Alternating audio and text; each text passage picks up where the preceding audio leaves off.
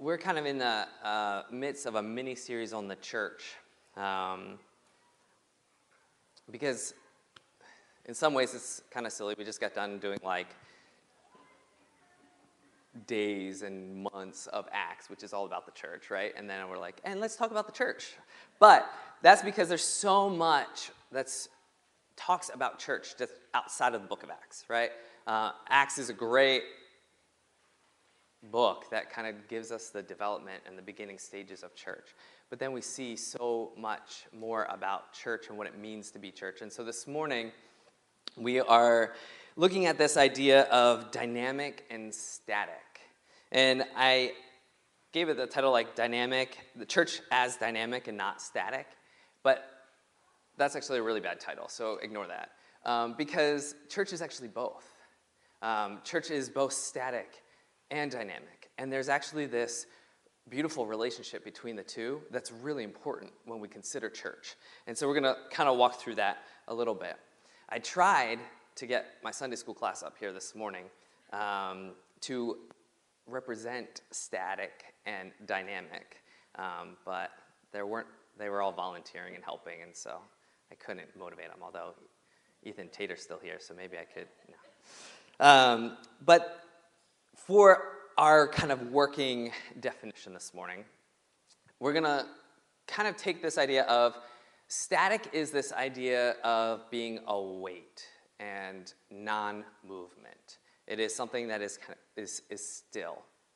We're not going to go with the definition that it's like this like scratchy white noise in the background, although church can be like that sometimes. We're not dealing with that today. We're dealing with the idea of like the physics of static, right? That it's stationary. And dynamic is this idea of being in movement, activity, progress, positive attitude, and motion. And so those two things, as they wrestle together, create tension that its intent, hopefully, is to spur us on, to push us deeper into awareness of what God is doing in the body. And so when we think about these two things, initially when I named this church as dynamic and not static, it was this idea of like, well, we're not meant to be stationary. We're not meant to be still. Church is meant to go, right? And I was like, oh yeah, every gospel, right? How does the gospels end? All four gospels end with this idea of going. Go and make disciples, right? We see that in Matthew 28, where he says, go and make disciples of all nations, baptizing them in the name of the Father and the Son and the Holy Spirit. And so there's this important and very significant emphasis on going. And we even talk about it because it's the Great Commission, right? And so like when you give something the title of great, it's important. Better not ignore it, right? And yet, when we read a little bit more in the context that the Great Commission is given, Luke does a really good job of highlighting for us the stasis part, the static part. Luke 24:45, it says, then he opened their minds to understand the scriptures and said to them, thus it is written, that the Christ should suffer and on the third day rise from the dead, and that repentance and forgiveness of sins should be proclaimed in his name to all nations, beginning from Jerusalem. You are witnesses to these things. And behold, I am sending the promise of my Father upon you. But stay in the city until you are clothed with power from on high. If we think about that time, right? The disciples, it's been a whirlwind for them.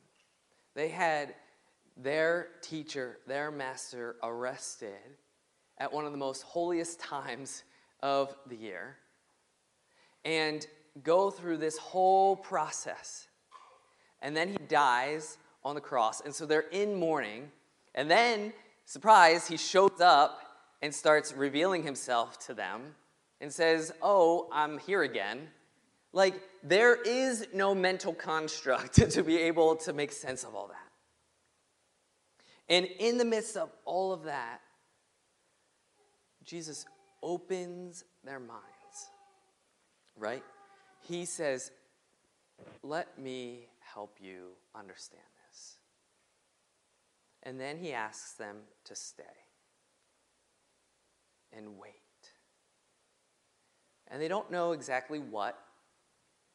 I mean, Luke just says, but stay in the city until you're clothed with power from on high. And so they know something is coming, but they're waiting. But they're also waiting in this fear, because their teacher was just crucified. And if that wasn't dangerous enough, now he's back. And it's like, what do we do now, right? There's this tension that creates this uncertainty. And Jesus directs them to stay in preparation of going, in preparation of becoming dynamic.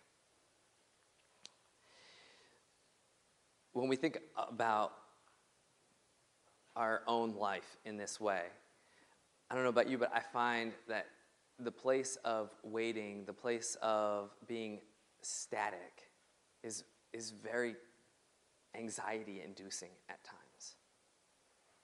Because when I know the anticipation of something, I can really focus on that and get lost in just the presence of being. I think for the disciples, probably waiting to move on and to the ministry of going and spreading the gospel was a really important time of healing for them, a really important time of processing everything that they have experienced, not just with Jesus' crucifixion, but his whole ministry, right? Their minds just opened, their ability to make sense of his teachings, right? They needed to sit in that and process. For some of you, maybe have been in this position where you have a car that's been running and it's been going well. You take it to the shop and all of a sudden you realize, your mechanic calls you and says, hey, so you got this problem with the car, right? And all of a sudden you're faced with this decision. Do I let the car go and get something new? Wasn't planning on it. Do I put the money in to fix it? How long will it get me? And it creates this place of like having to think, having to process, having to make a decision. And you might say, maybe some of you have, like, well, I don't really want to put the money in, but I can't really afford another car right now, so I'm just going to choose to run with the car I have until it is done and I have to, right? And it creates this, like, uncertainty of, like, well, is today the day my car is going to die? I don't know, maybe. And yet there's this anticipation of, right? And so maybe you start looking at what's available, what's out there. Maybe you consider, well, if I get this loan, or what can I do here? And we quickly want to fill up that space. We quickly want to fill up and feel like there's movement in a time that is actually meant to be still, to just rest. And it's in that time that I think actually requires so much faith, so much trust. And that's really difficult. It's difficult when you're anticipating something. I think the opposite, though, is true, too, that when we aren't anticipating, being static, being still, can actually become very nice, very comfortable. And then we don't want to move, right? We don't want to change. If I'm sitting on the Caribbean island in a hammock with a cool glass of lemonade, I'm good. I don't need to move, let the sun and the breeze just like relaxing. And so, yes, I'm very comfortable just being, right? But that doesn't ever happen, one, because I'm not on a Caribbean island, and two, my son would never actually let me sit that still for that long. And so I hope you can see that even in our own life, there is this real tension between being static and being dynamic. And there are times where it's really important just to be still and just to hear, to listen, to receive, to, in essence, be that weight that just is, so that we can be prepared to move, so that we can flow in the power that the Lord has for us, just like the disciples had to wait for that power to come. It also, in being static, I think it gives us this opportunity to be prepared for the right kind of movement. What we just walked through with the book of Acts, there's like so many new things that the disciples and the Sanhedrin, the Pharisees, the Sadducees were faced with. There's so much that they were challenged by due to the life and ministry of Jesus. And we're not wired to be able to embrace change that drastically, that dramatically. And so the static, the waiting, the stillness really prepares us to mentally be able to make transition, to change, to embrace what God might have in store for us. I know for my son is this way in that he's really good if he knows what's going on. And every day after school, so what's the plan? And he's like, what's the plan? What are we doing? Where are we going? And he wants to know. But if we're like, oh yeah, we're doing this, this, and this, and then all of a sudden something changes, and we're like, yeah, sorry, we can't do that. It's like, what? No way! This was the plan. Why aren't we sticking to the plan? And for some of us, that's really important, right? The predictability. And when something is static, there's something predictable about it. And there's something that's safe about it. There's something that's comforting, and I can just know. But when something is dynamic, and it's in motion, and it's changing, and it's pushing against us, it's creating friction in our life, there's a lot about that feels unsafe. There's a lot about that doesn't feel comforting. And it challenges us. And to be prepared for that movement, to be prepared for that, there's something very valuable in being static, being still with God. Little disclaimer. I realized as I was preparing this too, that this is a type of message that at the end of it, it's like I drew the short straw out of everybody who had to preach this message, where at the end of it, I'm like, and so by the way, as a church, the big change we're going to do now is we're going to turn this into a jump house and not do church or something like that. One of those things where it's how the pastor preaches the message and spiritualizes something and then says, okay, and so here's what God's doing. That's not this, so don't worry. There's no big ending here. But I think it does challenge us to think about how we are the body and how we're to work together.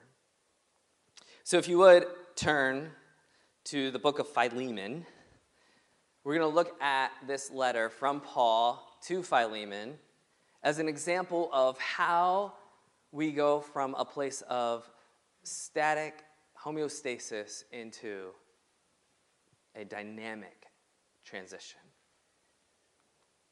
And sometimes these changes and transitions are little, sometimes they're massive. And we're going to see that here with Philemon. So if you're looking for it, it's one page in your Bible. It's right before Hebrews.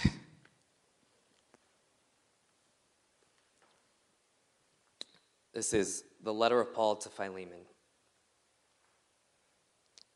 Paul, a prisoner for Christ Jesus, and Timothy, our brother, to Philemon, our beloved fellow worker, and Apphia, our sister, and Archippus, our fellow soldier, and the church in your house.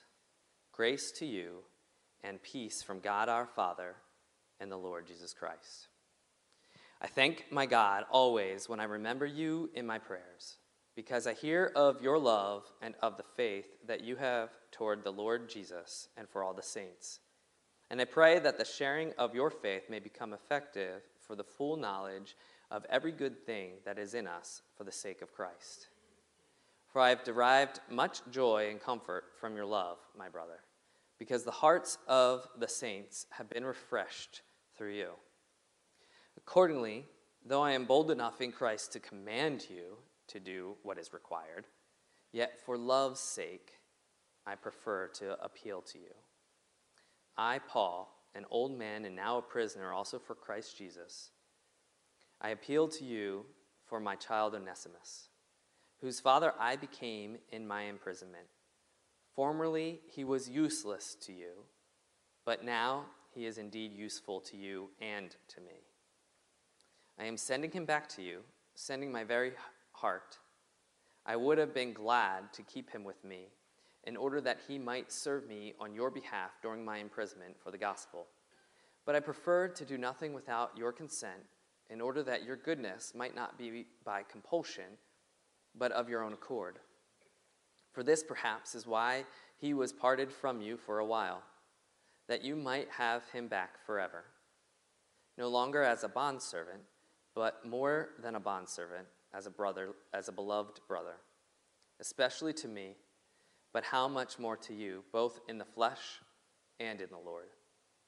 So if you consider me your partner, receive him as you would receive me. If he has wronged you at all, or owes you anything, charge that to my account. I, Paul, write this with my own hand. I will repay it, to say nothing of your owing me even your own self. Yes, brother, I want some benefit from you in the Lord. Refresh my heart in Christ.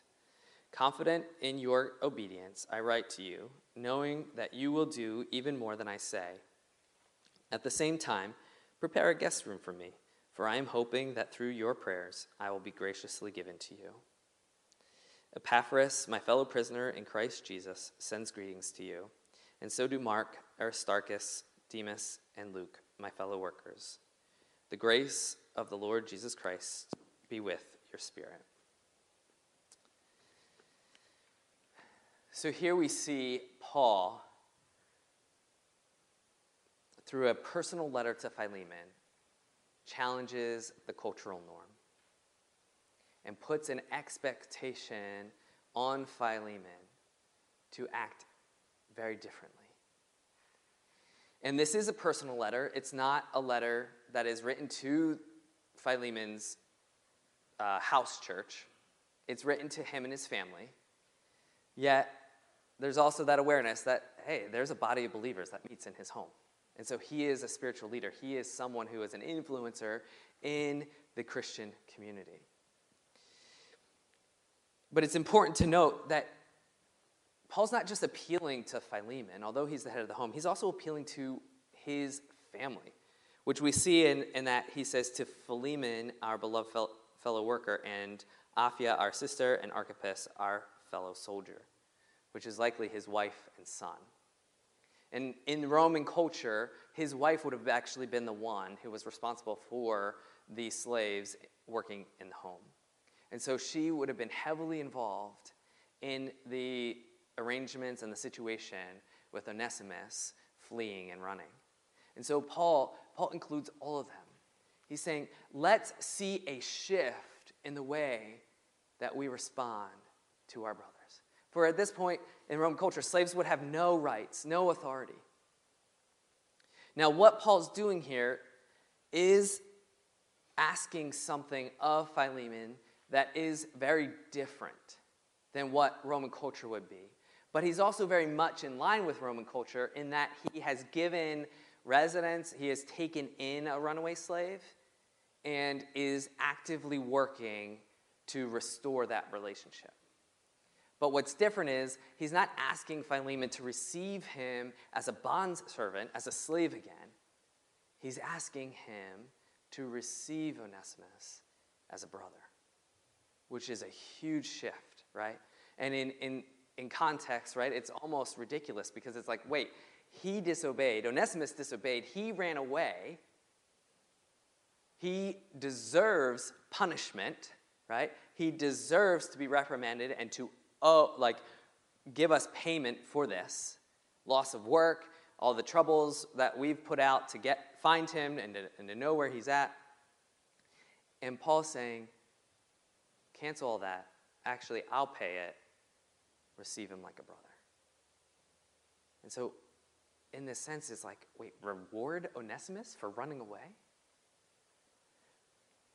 But what Paul's arguing is like, no, reward him, receive him on account of his faith. Receive him on account that he now knows Christ as his Savior, and we prioritize that. And in that, what we see is the value of him. The relationship we now get to have together is the priority. And so we see that Paul advocates for this Christian, this Christ worldview over the Roman cultural worldview, which creates a massive shift. Philemon, he resides in Colossae, which is also, we see that Paul writes to the Colossians. So he's a part of that culture. It's a very thick Roman culture. And so if Philemon does receive Onesimus in this way,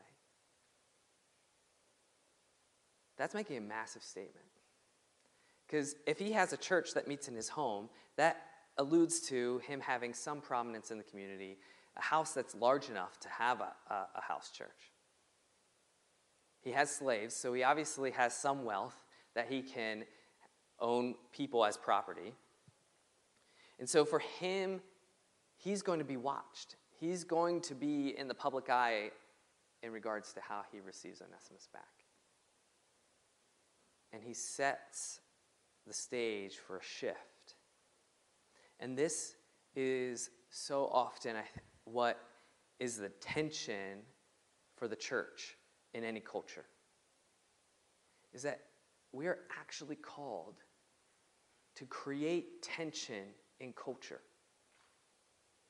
and to live out a Christ worldview in the midst of whatever our cultural worldview is doing. That's extremely difficult. It's very, very hard. And Paul appeals to Philemon to do this. But he doesn't appeal based on position, right? He's very clear to say, I have the right to. I could throw my apostle card out there. But I'm not. I am appealing on account of love. Because of our relationship. And so there are times, right, where we need to appeal to certain situations, certain environments based on our position as follower of Christ. But what we see here is that the position, the influence, the authority of relationship, of one-on-one human connection, that speaks volumes. That creates a greater appeal because it's through love, right?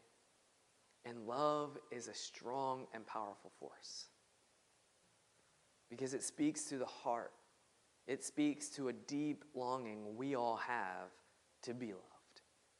And so when we can appeal to others in love, then there's a sense of belonging. There's a sense of togetherness that comes that gives an individual courage to face the struggle, to face the difficulty, to face the challenges that come when we're to create movement that causes friction. I know for me, I'm a peacemaker. I don't like to create friction. Something in my practice I've had to learn to do. I could easily tell people what they want to hear and feel good about that. And you're fine, good. It's everybody else in the world that has a problem, not you, right? But that's not loving. It might be keeping the peace so they don't get mad at me or get hurt by me or upset, right? But it's not loving. And so I don't say, well, you are the problem, and actually you do this, this, and this, you need to knock that off. But I say to them, yeah, this is really hard, isn't it? I can really understand why you said that to them, because you were really just trying to protect yourself from having to hear something hurtful from them. And that makes a lot of sense, but yeah, what happened, right? You ended up having to hear that hurtful thing anyway because they were hurt by what you said.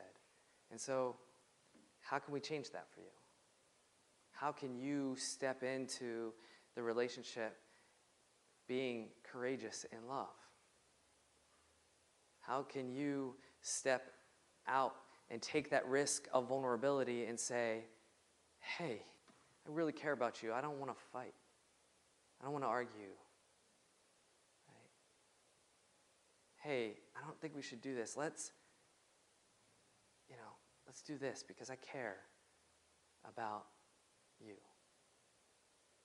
And when we can do that, and we can express it that way, all of a sudden, we become in a position of relational authority. And that relational authority gives us the opportunity to show love, to embody Christ, to be dynamic and influence our culture, make a difference in our neighbors' lives, in our co-workers' lives, and in the lives of those people that we come in contact with. But as with anything, to be able to take that risk, to be able to take that step, we need to rest in God. One of my favorite verses in Scripture is Ephesians 2:21 and 22. It's just part of it. It says, "You are fellow citizens with the saints and members of the household of God, built on the foundation of the apostles and prophets, Christ Jesus himself being the cornerstone, in whom the whole structure being joined together grows into a holy temple in the Lord. In him you also are being built together into a dwelling place for God by the Spirit." See, there's something static. There's Jesus, the cornerstone. If a cornerstone moves in a building, don't go in it, right? Like, it's bad news. And so it's the weight, it's the stillness, the foundation that we build upon.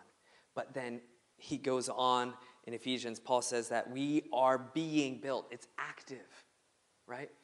We look at Acts and we say, wow, this is so cool. God built his church. No, God is building his church.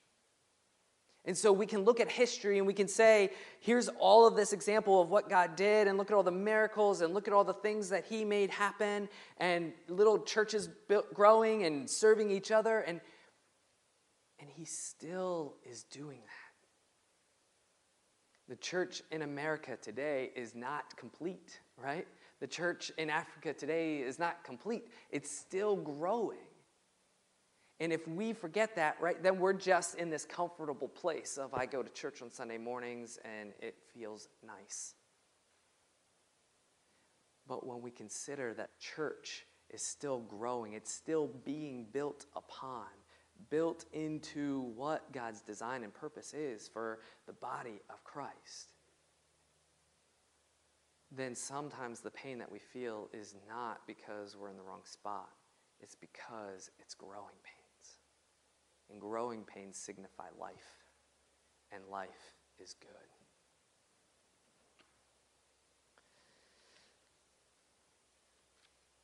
Just invite you to reflect on that.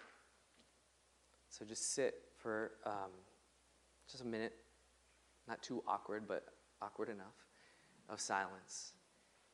And just to be present with that. Just be present with the Lord.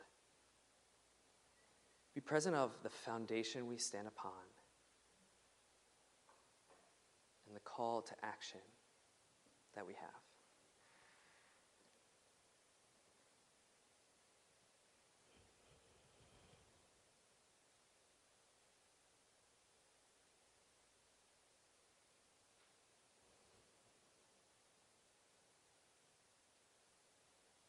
John 16:13 says, "When the Spirit of truth comes, he will guide you into all the truth. For he will not speak on his own authority, but whatever he hears, he will speak, and he will declare to you the things that are to come." Jesus does not move unless the Father says move. And in that same way, we listen for his voice so we can move.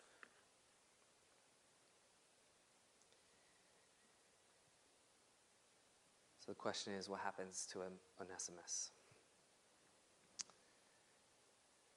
We don't know, based on Scripture, what happens to Onesimus. But Ignatius, a spiritual father, he writes in his epistle to the Ephesians, he makes mention of Onesimus as pastor in Ephesus. And so he would be pastor after Timothy, who was a part of Paul's entourage.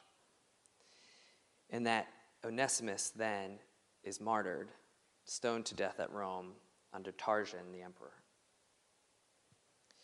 There's also some other historical inclinations that Onesimus would have had that position, because there's a whole bunch of writings that were from Paul and letters to different churches that were discovered in Ephesus, with kind of this letter of Philemon and others together that alludes to the fact that Onesimus would have had these letters due to his role in this dynamic between Paul and Philemon and being received. And so there's some evidence that says Philemon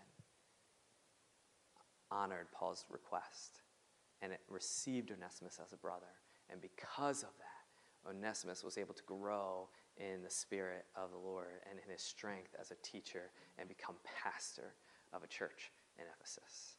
It's a beautiful thing, beautiful thing. Would you pray with me? Father God, we know that you are at work and you are constantly spurring us on.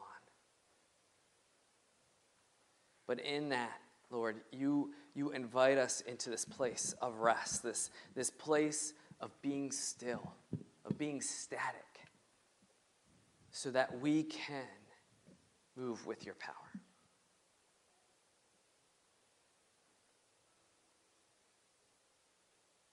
Father, it's just amazing when we think of a church not being a building every mile on every corner of every street, but as a body that is a conduit for your Spirit, that is sitting and waiting and moving in the timing, and that this is just a beautiful orchestration of your hands at work, Lord. Father, as you have opened the minds of the disciples, would you open our minds to see your Spirit at work in us and among us and through us? In your name.